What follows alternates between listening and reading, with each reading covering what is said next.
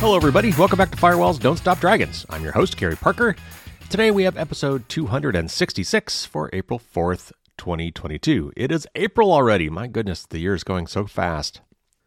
So today I've got a news show for you, plenty of topics to cover today.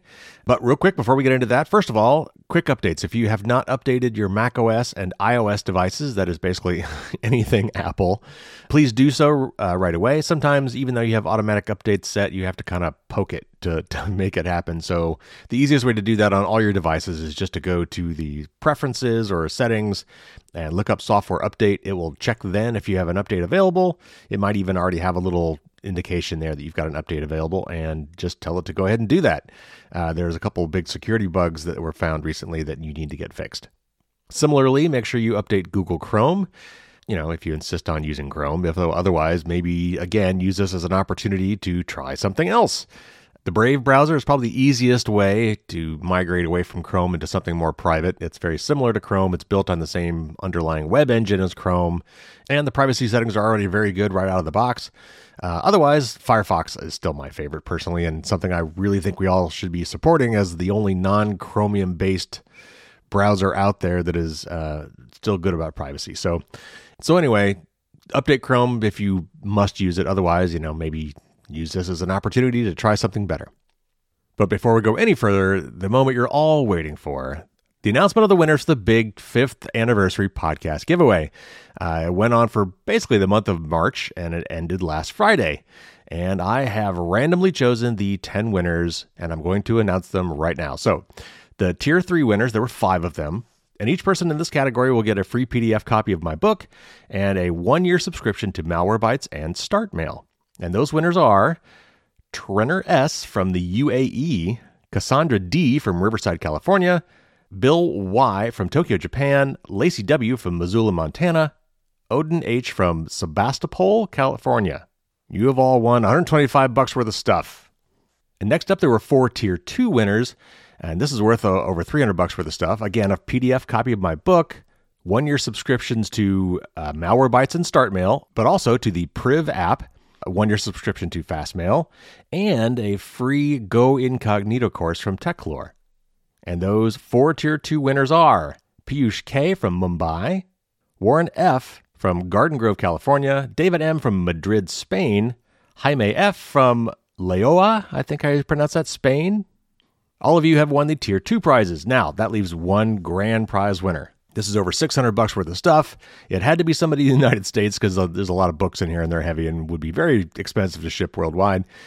So this person was from Memphis, Tennessee, and they are going to win a signed physical copy of my book, one of my highly coveted challenge coins, 2 YubiKeys. These are hardware security keys. That's their very popular version 5 NFC security keys, a copy of Privacy is Power by Carissa Veliz, a selection of 4 tech hardbacks from A-Press, a start page shirt, and everything else we've already mentioned. That would be the Go Incognito course, the 1-year subscriptions to the Priv app, Malwarebytes, StartMail, and Fastmail. And drumroll please, the winner for the grand prize is Elizabeth C. from Memphis, Tennessee.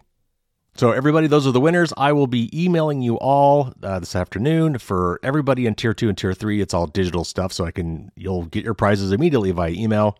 And for the grand prize winner, you'll get some of that stuff via email, and the rest of it will have to get your shipping address, and I will send those out later this week. Congratulations to all the winners. Thank you again to everybody who entered.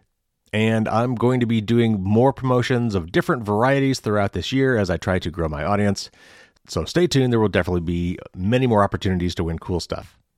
Okay, so as I said, today is a news show. I've got a few topics here we're going to cover. We're going to talk a little bit about this Lapsus gang. I think I mentioned them not that long ago, but there has been a development in that story. We're going to talk about the Russian cybersecurity firm Kaspersky and how the FCC and the U.S. government are basically saying you should not be using them. And we're going to talk a little bit about my opinion on that. There's a really tricky new attack for phishing your passwords, and they're calling it a browser-in-browser attack. I'm going to tell you what that's about and how to avoid it.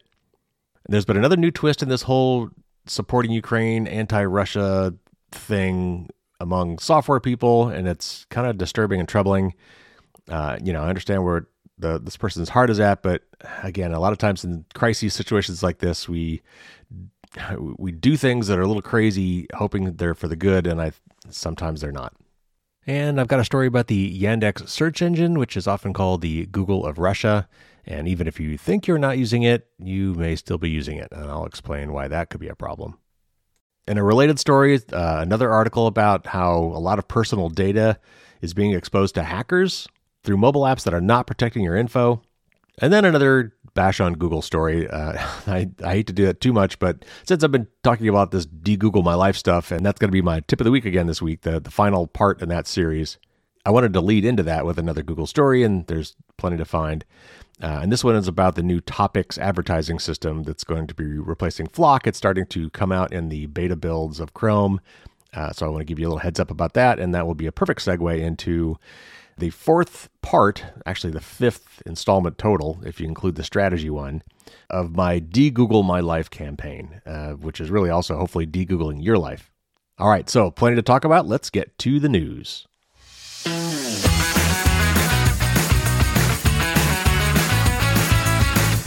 All right, first up, there's been several stories in the last couple of weeks about this gang called Lapsus. That's Lapsus with a $, an extra $sign at the end of the name.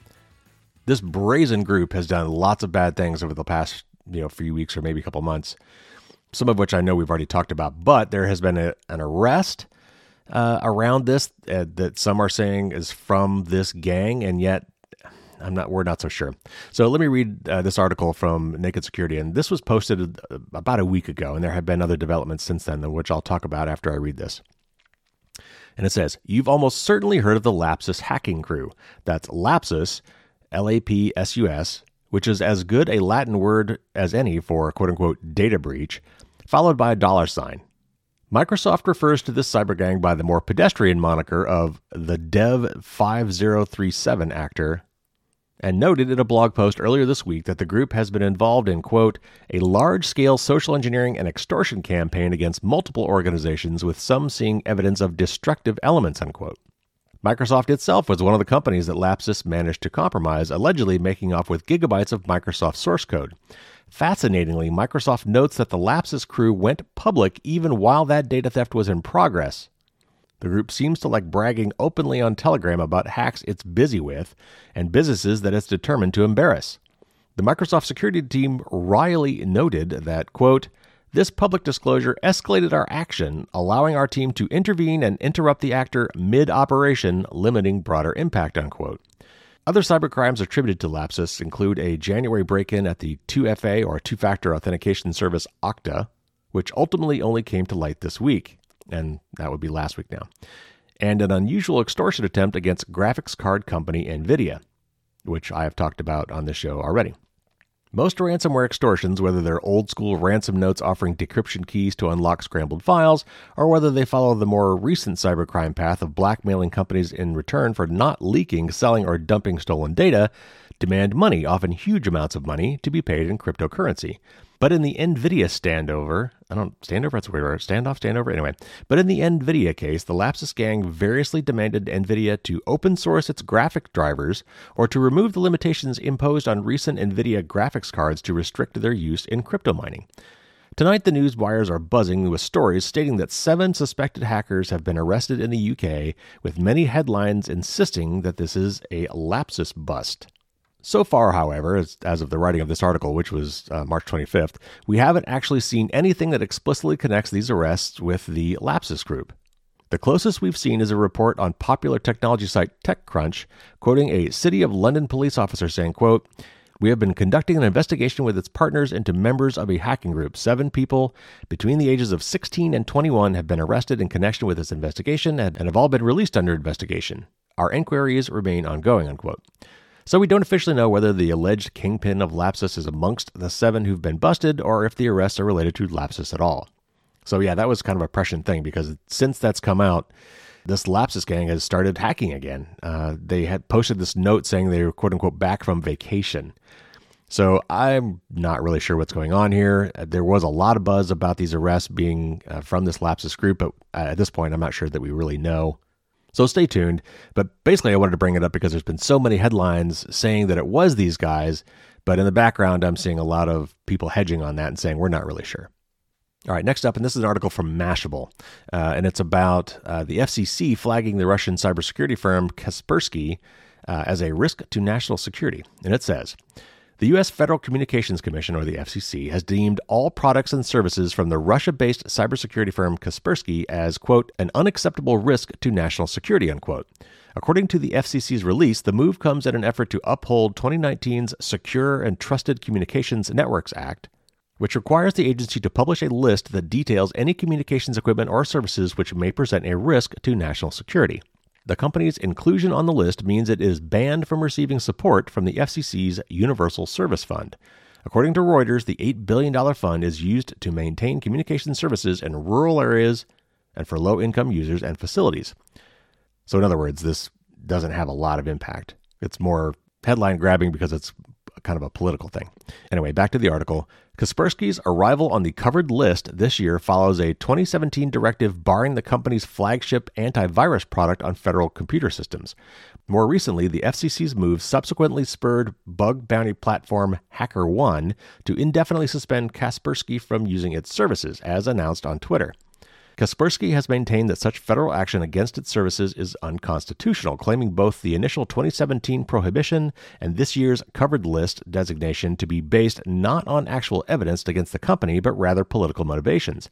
That's the position the company took in a statement to Bleeping Computer earlier this week, and this is a quote from that statement. It says, quote, Kaspersky maintains that the U.S. government's 2017 prohibitions on federal entities and federal contractors from using Kaspersky products and services were unconstitutional. This decision is not based on any technical assessment of Kaspersky products that the company continuously advocates for, but instead is being made on political grounds, unquote.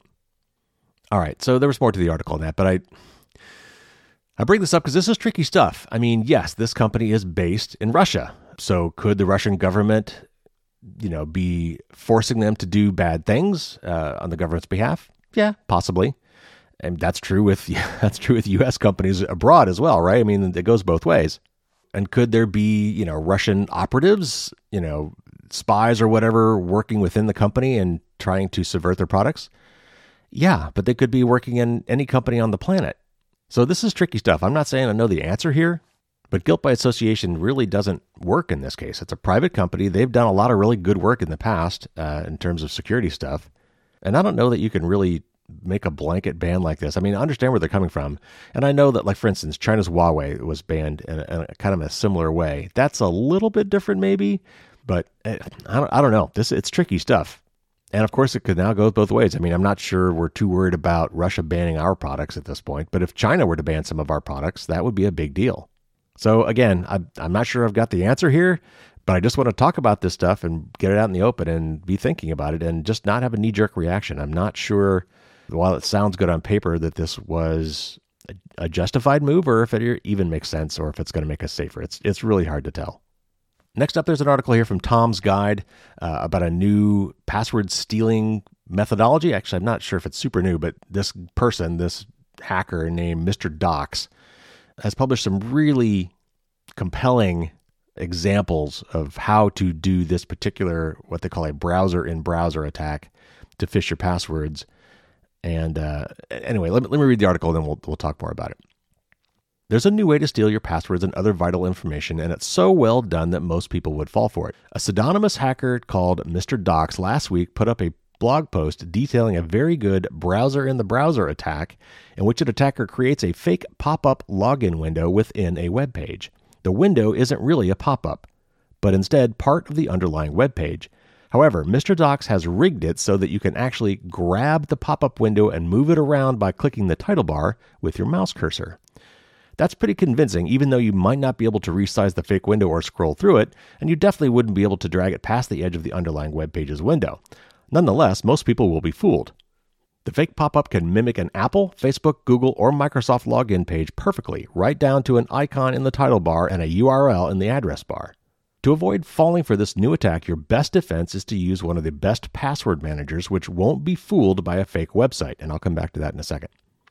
As mentioned above, if you're using a desktop browser, you can also try to resize or scroll the pop-up window, though it's possible that good JavaScript could replicate those actions. If so, try dragging the pop-up window past the edge of the main browser window. If the pop-up doesn't respond correctly, then it's fake. But that may be hard to do on a mobile browser. Fake pop-up attacks have been tried before, but they've generally looked terrible. Not so Mr. Dox's.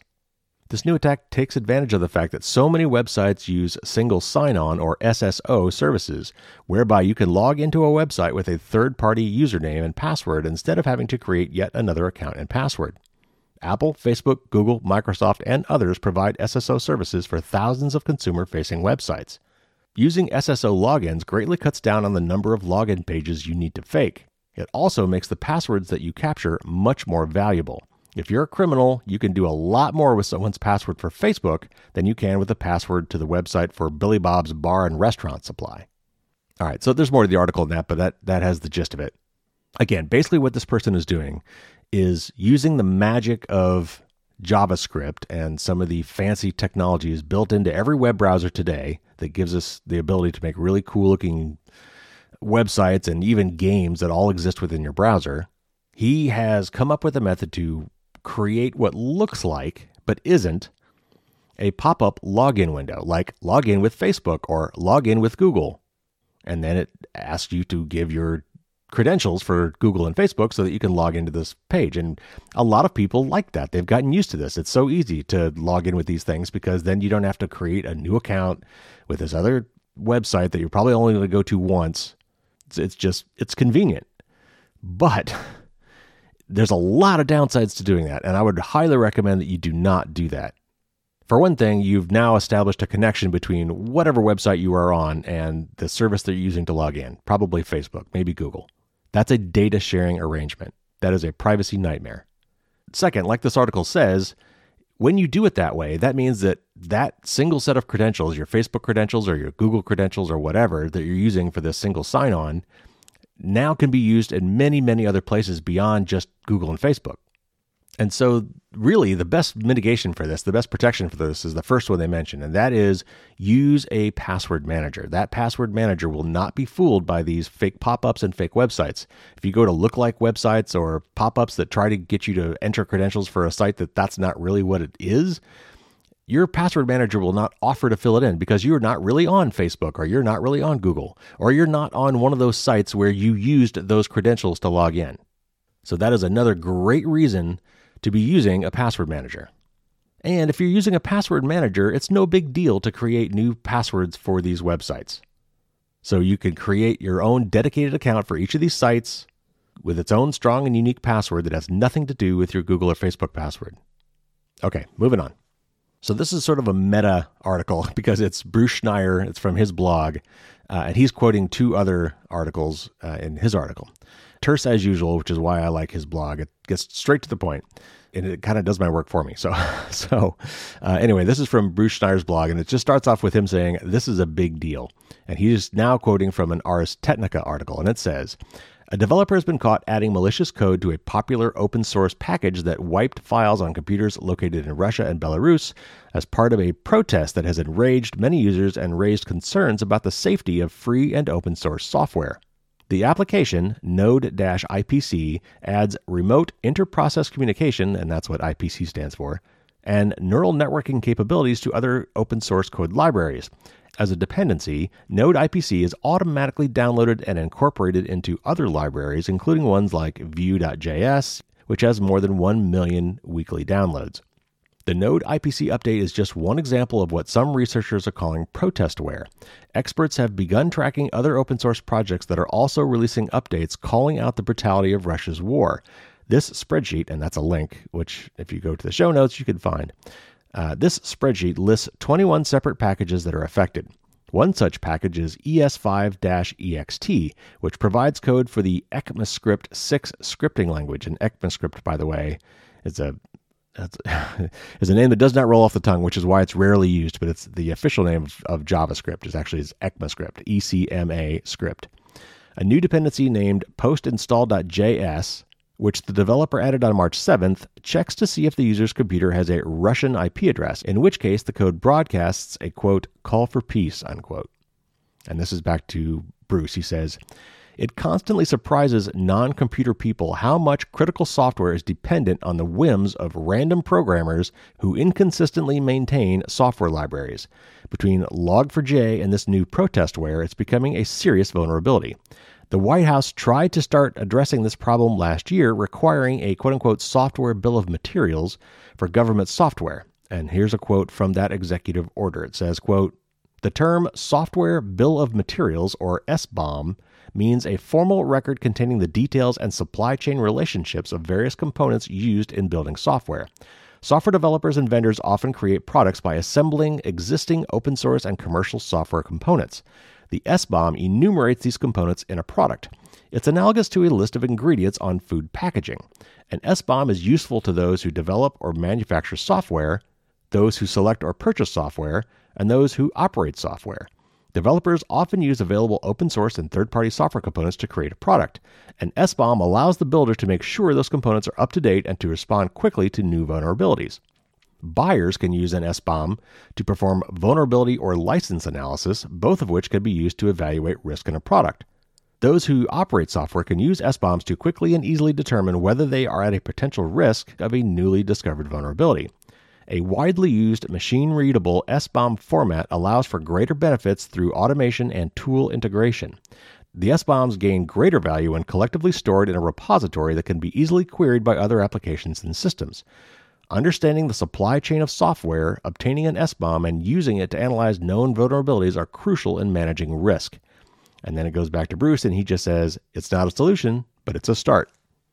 So I've been talking about both of these things for quite a while. In fact, we interviewed someone on the podcast a while back who was in the U.S. government advocating for these software bill of materials, these SBOMs. And it really is a great idea. It's not a panacea. It's not a silver bullet. But it is really, it's really a good starting point. And it's about awareness and transparency. And it likens it to ingredients, when you're reading the ingredients of a food product. But to me, it's more like a parts list, which is often called a bill of materials, for like a car. So cars are manufactured all over the place. And, you like to think this car was made in America or whatever, but so many of those parts are coming from other places around the globe, and they're all complicated parts. And those parts themselves have other parts. There's all these components, like an engine. There's a lot of components to an engine. You're not likely to buy an engine and all of that came from one company, or a transmission. And so it's not enough to know that, hey, I bought this transmission from this third-party supplier. I need to know where they got their parts from, because they've certainly got component parts from theirs from somewhere else. So it's this tree, this hierarchy of things, and software is no different. In fact, it's really bad today with software. So many software components today are free and open source projects, and those are dependent on other free and open source projects or other third-party projects. It's this huge tree of dependencies, and to really protect that stuff, you need to know everything that's going into your software. And an SBOM is really the way to do that, and it really should be mandatory. But now to the broader issue. So this developer, in his way, trying to protest what's going on in Ukraine, modified one of these open source projects that are used in a lot of other projects, and therefore automatically pulled into those products when they update their own software and build a new version of their software, and was doing something based on whether or not the IP address of the person running the eventual software product that included his stuff happened to be using a Russian IP address, which, by the way, doesn't mean that they're Russian. They could be using a VPN for some reason that comes out in Russia, so their IP address would appear to be from Russia, even though they're not. And then doing something. In this case, maybe just putting up a little banner, to kind of a little poke in the eye saying, hey, what you're doing is bad, yada, yada, yada. But some of these were actually doing malicious things based on that. So again, I think Bruce's overall point is correct in that this is just another thing that is exposing our vulnerabilities here with this massive dependency tree on these third-party and open source software projects. We need 100% transparency here to really to understand what we're building into our products and know when we may be vulnerable. All right, next up, I talked about this recently when it was proposed, so I'm just going to talk about it very quickly here because it was now signed into law. And this is from Info Security Magazine. And it says, U.S. critical infrastructure companies will be obliged to report cyber incidents within 72 hours to the Cybersecurity and Infrastructure Security Agency, or CISA, under quote-unquote game-changing legislation signed into law by President Biden this week.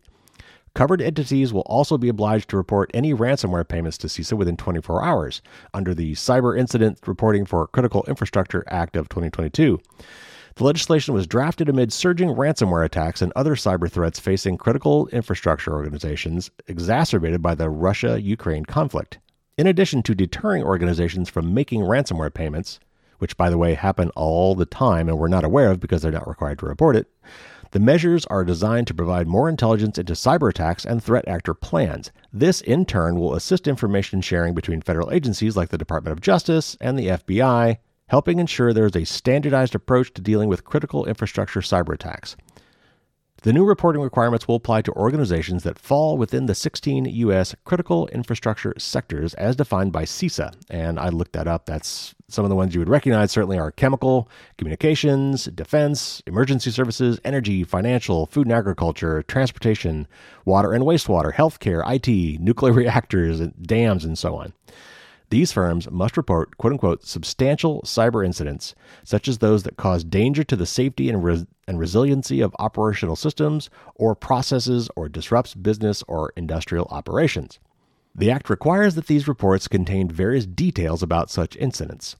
This includes a description of relevant vulnerabilities, efforts taken to mitigate the attack, categories of data believed to have been accessed or acquired by an authorized person, I think that would mean unauthorized person, and any actor reasonably believed to be responsible for the incident.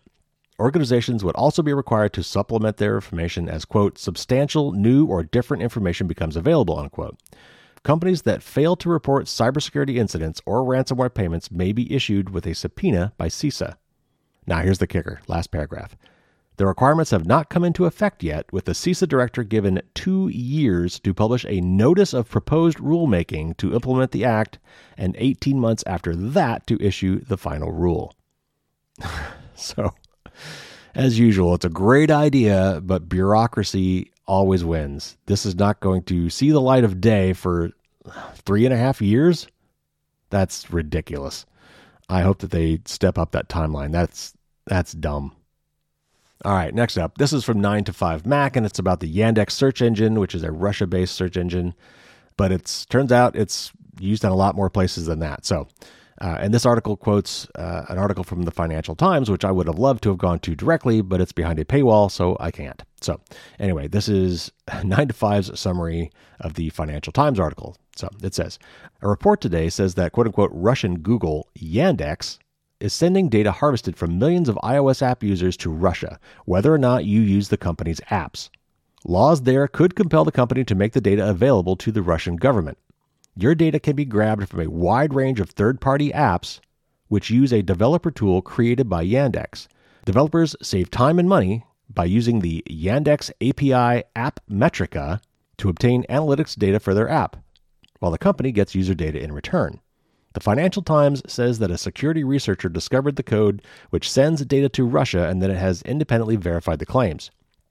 And this is a quote from the Financial Times article. It says, Russia's biggest internet company has embedded code into apps found on mobile devices that allows information about millions of users to be sent to servers located in its home country. Researcher Zach Edwards first made the discovery regarding Yandex's code as part of an app auditing campaign for Me2Be Alliance, a nonprofit. 4 independent experts ran tests for the Financial Times to verify this work. So now it jumps back and forth between the 9to5 people and New York Times. I'm just going to read this through. Yandex admits that it collects the data and sends it to servers in Russia, but claims that it is extremely hard to identify users from the information collated. However, experts disagree. Cher Scarlett, formerly a principal software engineer in global security at Apple, said once user information was collected on Russian servers, Yandex could be obliged to submit it to the government under local laws. Other experts said that the metadata of the sort collected by Yandex could be used to identify users. The security and privacy implications could be huge. Among the apps with AppMetrica installed are games, messaging apps, location sharing tools, and hundreds of virtual private network tools designed to allow people to browse the web without being tracked. 7 of the VPNs are made specifically for a Ukrainian audience. Total installs of apps that include the AppMetrica SDK are in the hundreds of millions, according to App Figures, an app intelligence group. We already know from attempts to circumvent apps' app tracking transparency privacy requirements that a vast range of innocuous-sounding data can be combined into digital signatures, which can be tied to individual devices. The same approach used by websites can be used by app APIs. All right, so real quick, I want to go back to the VPN thing, that statement about VPNs being used to prevent you from being tracked. Yeah, they do. They give you a different IP address than your regular home IP address. That's all there is to it. It can't always prevent tracking, but what it mainly does is it prevents whoever your internet service provider is at the moment, whether it's your home ISP or your cellular ISP or the Wi-Fi network at the hotel or the coffee shop, from seeing what you're up to. But once you emerge from the VPN server out onto the internet, it's just like you've always been on the internet. And that can still be tracked. And if they're tracking you by anything other than IP address, they can still track you. VPNs have got to be one of the most misunderstood security and privacy products on the planet. But anyway, what the gist of this article is saying is that Yandex, like a lot of big software companies, like Google in particular, do analytics. And that is a very helpful metrics tool so that people using apps and websites can see how many people visit their site, where those people are coming from, how long they stayed on their site, what did they click on while at the site. These are all things that if I want to improve my website, I really want to know.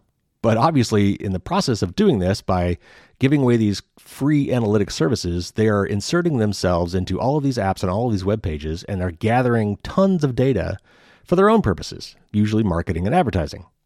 But the side effect of all that is now you've got all this super juicy data on people and what they've been up to.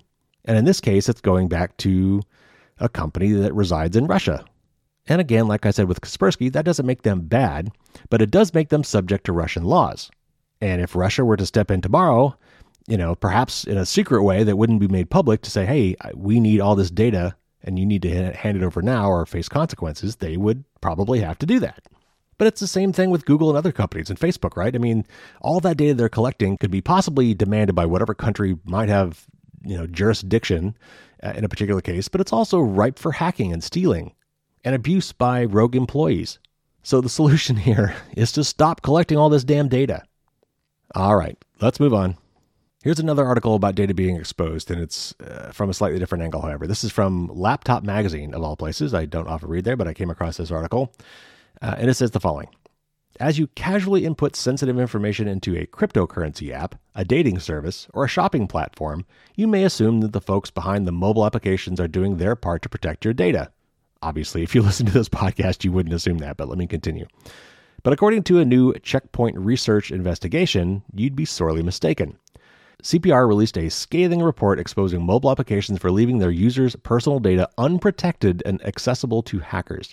And by the way, if it's unprotected, then it's accessible to anybody, not just hackers, because it requires no hacking to get to. The most unnerving aspect of the investigation is that malicious actors only need one thing to pull off a data breach: a browser. During a 3-month research study, CPR investigators discovered that a whopping 2,113 mobile apps left their databases exposed and unprotected in the cloud. These apps ranged from 10,000 plus downloads to more than 10 million downloads. Some of the sensitive data CPR researchers spotted included cryptocurrency exchange information, healthcare token IDs, personal family photos, and more.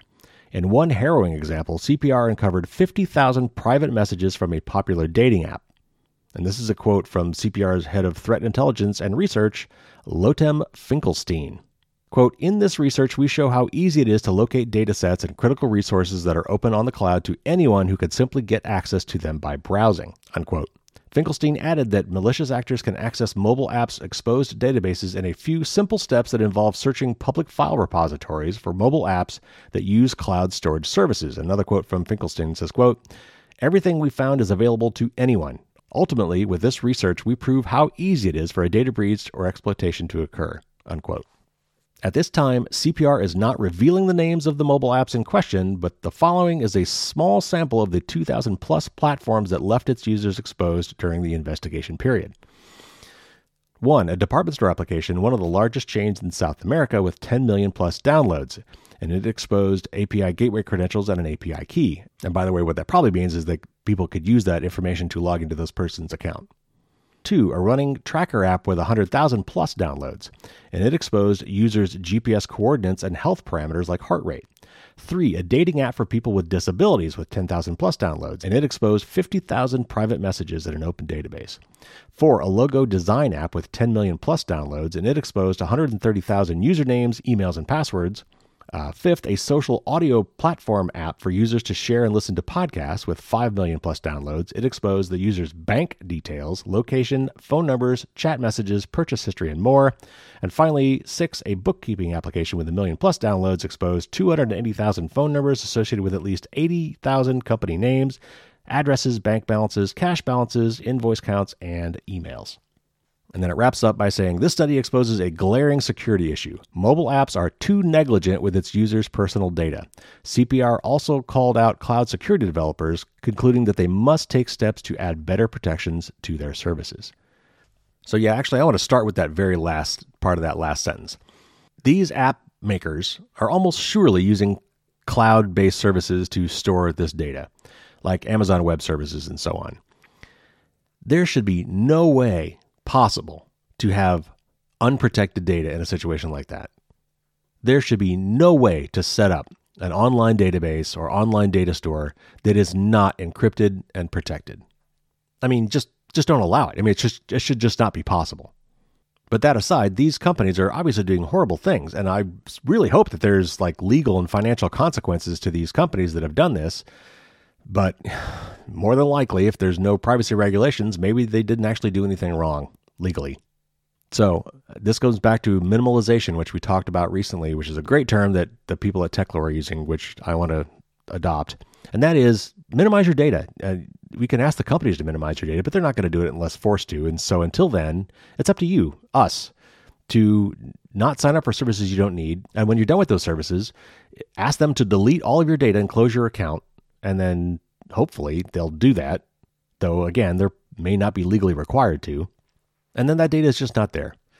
And obviously, at the get-go, don't give up more information than you absolutely have to. And in situations where you can, give dummy information. Lie. All right, last article, and then we get to the tip of the week. And this is from Ars Technica. Google is on a quest to kill the third-party web cookie, which is often used by advertisers to track users for targeted ads. Unlike other browser companies like Apple and Mozilla, which block third-party cookies outright, Google is one of the world's largest advertising companies. It doesn't want to kill the third-party cookie without first protecting its primary revenue source. Google seems to view user tracking as a mandatory part of internet usage, and instead of third-party cookies, it wants to build a user tracking system directly into its Chrome browser. Google's eye-roll-inducing name for this advertising system is the quote-unquote privacy sandbox. And on Thursday, and this I think was last Thursday, the company released its latest tracking solution in Chrome's nightly Canary builds. And I'll come back to what that means in a minute. The latest Chromium blog laid out the current timeline. It says, quote, starting today, developers can begin testing globally the Topics, Fledge, and that's some sort of acronym, and attribution reporting APIs in the Canary version of Chrome. We'll progress to a limited number of Chrome beta users as soon as possible. Once things are working smoothly in beta, we'll make API testing available in the stable version of Chrome to expand testing to more Chrome users, unquote. And so, yeah, let me just stop real quick in the middle of this. So the Canary build, that's actually more like an alpha product. So this is a very, very limited release. It's kind of developers only and people who sign up for this. If you are using Chrome right now, you are not on a Canary build. In fact, you're also not on the beta builds. You're on the regular production release of Chrome. So they release these things in phases, right? So as you're developing software, you release it to a small group first. These are the Canary builds. These are meant to be unstable. It's for people who want the cutting edge, who are developers who need these, to test upcoming features that they might want to interact with, but don't go to the general public. And then beta, depending on how they do it, they may start rolling out to a subset of Chrome users, maybe. And so, maybe you'll get the update, but most people won't, kind of thing. And then eventually it goes out to everybody. So right now, this is in testing. This is something that you cannot see with your regular version of Chrome. All right, back to the article. Topics, and that's their new technology. Topics will have Chrome locally track your browsing history and build a list of interests, which Chrome will then share with advertisers whenever they ask for ad targeting. If you want a breakdown of the API name checked in Google statement, the Fledge API, and there's a link there which you can't click, but it's in the show notes, is responsible for both running an ad action directly on your device and picking an advertiser and then targeting users based on behavior, like leaving an item in a shopping cart. The Attribution Reporting API is responsible for measuring ad clicks, impressions, and tracking purchase conversions. Besides getting the first build of the system up and running for advertisers, Thursday's release also gives us a look at what the user controls will look like. There is now a Privacy Sandbox page, and if you happen to be on the Chrome Canary version, you could get to it this way, but you probably aren't. But just in case, it's instead of its HTTP, it's Chrome, CHROME://settings/privacy sandbox. That's the page. And all of that's lowercase except for the S in sandbox. So there is now a Privacy Sandbox page where you can enable or disable the trial. The browser-based ad personalization page lets you see what topics Chrome believes you're interested in, and you can remove any you don't like. Again, this is only on the experimental Chrome Canary browser, which no one uses as a daily driver, so it will be a while before most people see these controls. Google's first swing at a Chrome user tracking system was called FLoC, F-L-O-C, but after many privacy advocates spoke out against that idea, Google dropped it and pivoted to the current Topics solution. There isn't a huge difference between the two systems, other than it seems less likely that someone would be able to individually target a user with the Topics API. And I've got some issue with that. I'll come back to that in a second. It's hard not to find both proposals extremely gross. Google argues that it's mandatory that it builds a user tracking and advertising system into Chrome, and the company says it won't block third-party cookies until it accomplishes that. Google built its empire on the back of its advertising and user tracking systems and receives 82% of its total revenue from ads. A lot of Google products are developed, launched, and shut down with absolutely no bearing on Google's bottom line. But this is the foundation of the Google empire that we're talking about. It seems existentially important that Google forces a favorable outcome no matter what the rest of the internet says. All right, so I actually talked about this Topics thing a while back. I don't really think it's the same as FLoC. I think it has a lot of potential, actually. It may actually come up with a semi-decent compromise. Of course, the devil's in the details and the proof is in the pudding, pick your idiom. But I think that they listened to some feedback, and I think they're trying to do this in a better way. And I'm not ready to throw this out just yet, but it still provides a great segue into our tip of the week, which is de-Googling your life. So this is part 4 of the series. Actually, if you're really counting, it's part 5 because I had a strategy one that it's kind of part 0. This is probably going to be the last one in this series. I think I've covered all the major bases here. I mean, Google has a ridiculous number of products, but I think I've covered the really popular ones and the ones that are really worst about stealing your data. And there's 2 left that I want to cover today as part of our tip of the week, and that is Google Drive and Google Docs. So Google Drive is a cloud drive. It's a place to store files, usually in a folder on your computer somewhere, or also possibly in some app on your device, on your smartphone. But at the end of the day, it's a folder of files, and all those files are synchronized behind the scenes through the cloud to all your devices. So you can have that same magic folder on multiple devices, and whatever changes in one will change in all. And it's all backed by some sort of a cloud service, some sort of cloud storage service, which means that Google, in the case of Google Drive, also has access to all of those files. And so Dropbox was really the original one in this category. They really nailed it. They weren't the first, but they were probably the best early on and maybe the most popular. And then everybody copied them. So Apple has iCloud, Google has Google Drive, Microsoft has OneDrive, and there's many other third parties that have entered this space as well. And what most of them have in common, certainly the ones that I just mentioned, are that while all of your data is encrypted in transit, as it's transferring to and from all your devices through the cloud, and while it's being stored on the cloud at Google servers, are all encrypted. But these service providers have the encryption keys. So it's like taking your stuff to a you store it place when when your garage is full and you need to store some stuff. But the you store it place has the key. So it's protected from everybody except from the place that's storing it. So in that sense, these things are all, very, very private from everybody but us.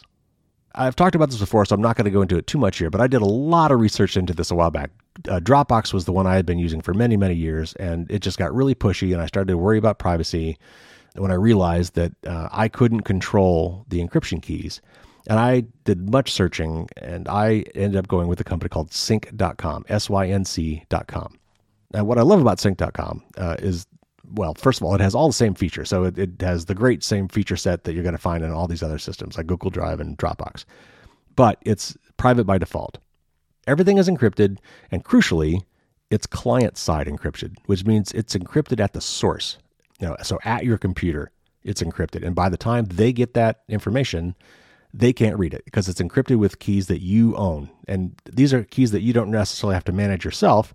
The app takes care of that for you, but they're all kept locally on your machine, which means that some rogue employee at Sync.com can't go sifting through your files. It also means that if served with a warrant, they can't cough up anything other than the encrypted files. So anyway, there are other ones like it. Tresorit is another one. There are other ones that are privacy oriented. If you go to the show notes, or if you go to my article on this on my blog, you'll find links to some other ones you could look at. But I want to throw out a couple other interesting options for you here. If you really like what you're using now, if you love Dropbox or you love Google Drive, and you are pretty sure that you don't care that Google is going through those things, and I would argue that you should care, but let's just say that you're all in already and you don't want to move. And you'd be happy just to encrypt a subset of those files. Maybe you only have a few personal files. Well, there is a nice tool called Cryptomator, and again, there's links in the show notes to this, that will let you set up what's called a vault folder. And so you designate this folder as a Cryptomator vault, and everything in that folder, and there could be other folders and files in that one folder, is encrypted with a key that you maintain. And all those files will still synchronize across the web to your other devices, to your other computers and your other mobile devices, but only you will be able to see those files. Now, I said mobile there. I'm not actually, now that I say that, I'm not sure whether or not Cryptomator has a way for you to look at those files on like an iPhone. I'll have to look at this. It may only work for computers. But for instance, I've got a laptop and a desktop, so I synchronize files between them all the time. And what this would do would be allow me to create a special folder in Dropbox or in Google Drive or in Microsoft OneDrive or whatever that is hidden from those services and only available to me. And I would have to launch Cryptomator on my computer to open that folder so I could see its contents. Now, another interesting option is an open source tool called SyncThing. That's SYNCTHING. And what it does is it's kind of like a decentralized magic folder or cloud drive, because it really isn't stored in the cloud anywhere. It's stored on your computer and your computer only. So for this to work, you have to have more than one computer. So if you set up a SyncThing folder, a synchronized folder on, let's say, your laptop and your desktop computers that you own, it will manage syncing whatever files are in that magic folder between those two computers. So if you change it on one, it will change it on the other. And what that means is you now have a backup of those files on two different computers. But crucially, there's no cloud service in between. So nobody else has your files but you. It can also be a nice way to share files with other people. Maybe you could set up a shared ebook library or shared music library or something like that. Of course, which probably violates copyright, but it's something that people might want to share. So anyway, those are two other options. There's a third option, which I'm going to talk about in just a minute. All right, so next up, Google Docs. This is both tough and easy. Again, so there are lots of Office suites out there, and a lot of them have migrated to the cloud. Apple's iCloud, you can do on the web if you really wanted to. You could do Pages and Numbers and Keynote, which is their equivalent of Word, Excel, and PowerPoint, respectively. And those Microsoft applications have cloud versions as well. You could do all of those on the web with a Microsoft 365 account. And because they're files, they integrate directly with their cloud drives, iCloud and OneDrive and Google Drive. But in all those cases, they can see your files. There may be individual ways to password protect some of those files, but it's just a pain in the butt to have to do it on every file, or even to do it on a per folder basis sometimes can be just painful. What you really want is privacy by default. So I looked and looked and looked and looked, and it was really hard to find a solid privacy-respecting replacement for this. There's one that I had tried using for many years called CryptPad, which we talked a little about with Henry from Techlore last week. But it's just hard to use. It's slow to open the docs. It has its heart in the right place, but it's nowhere near as easy to use as like Google Docs. There are some other ones like Zoho Docs. That's ZOHO. That's a for-pay service, but that's kind of along the lines of Fastmail. It's a great service. It's not Google. So if you just want something that's not Google, like, maybe going to Fastmail instead of Gmail, it's a paid service. They don't have any reason to mine your stuff for data, But from a privacy standpoint, they still could look at your data if they wanted to. There's another new service that looks very promising called Skiff. That's Skiff, and it's skiff.org. Right now, it's kind of in beta. You have to sign up for it, and they only have a document editor. For instance, they don't have a spreadsheet or a presentation thing yet, or forms or anything like that. It's still brand new, but it looks really slick. It's very privacy-oriented. That's something that someday might be a great drop-in replacement for Google Docs. But the one that I ended up going with that I'm probably going to invest in is called OnlyOffice. And it's another cloud-based productivity suite, basically. It's got a spreadsheet thing. It's got a document editor. It's got a presentation editor. It's got a forms editor. You can share files with other people on the internet, whether or not they have an OnlyOffice account or not.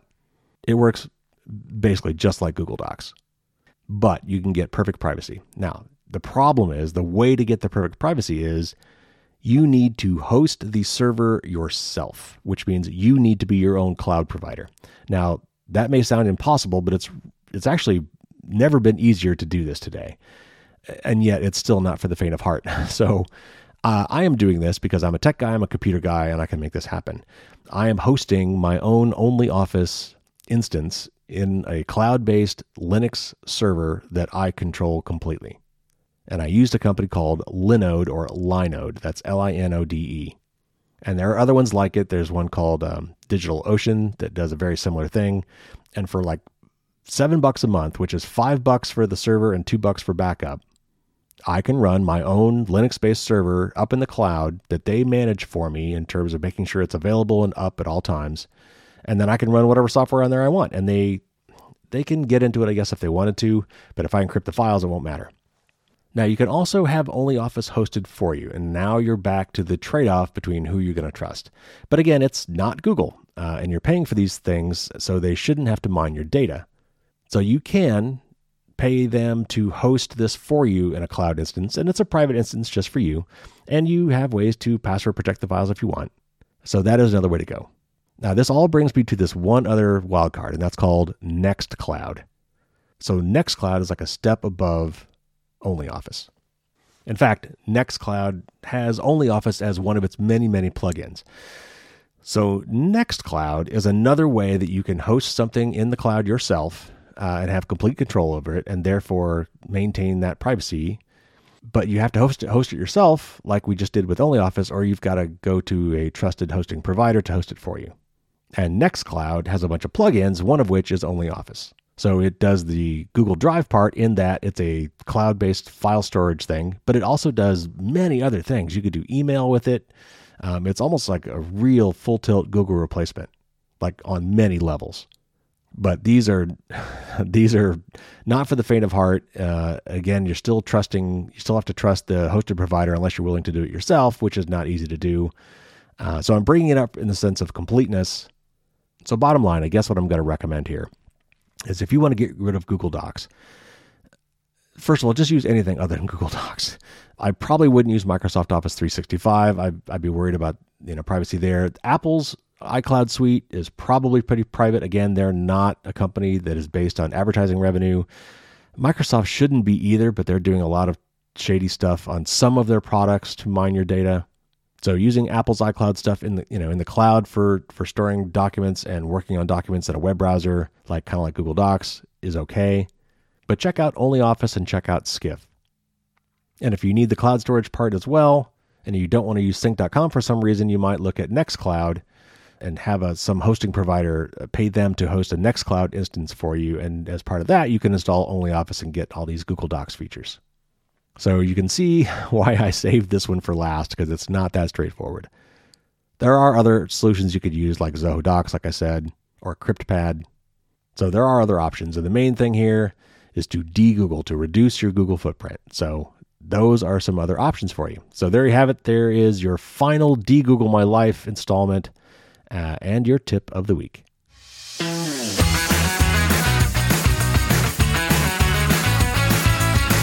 All right, everybody, that's going to wrap it up. Thanks again to everybody who entered, and congratulations to the 10 big winners. Again, I'm going to be doing more promotions throughout the year as I want to try to grow my audience and reach more people, so there'll be lots of more interesting things, so stay tuned. Next week will be another interview show, and I think I'm going to end up doing the one from the Tech Learning Collective, and these are great guys with very interesting stuff. but I've got so many interviews in the hopper. There's a lot of great stuff coming down the pike. So that's going to do it for this week, everybody. Take care out there, stay safe, and as always, until next week, don't get caught with your drawbridge down.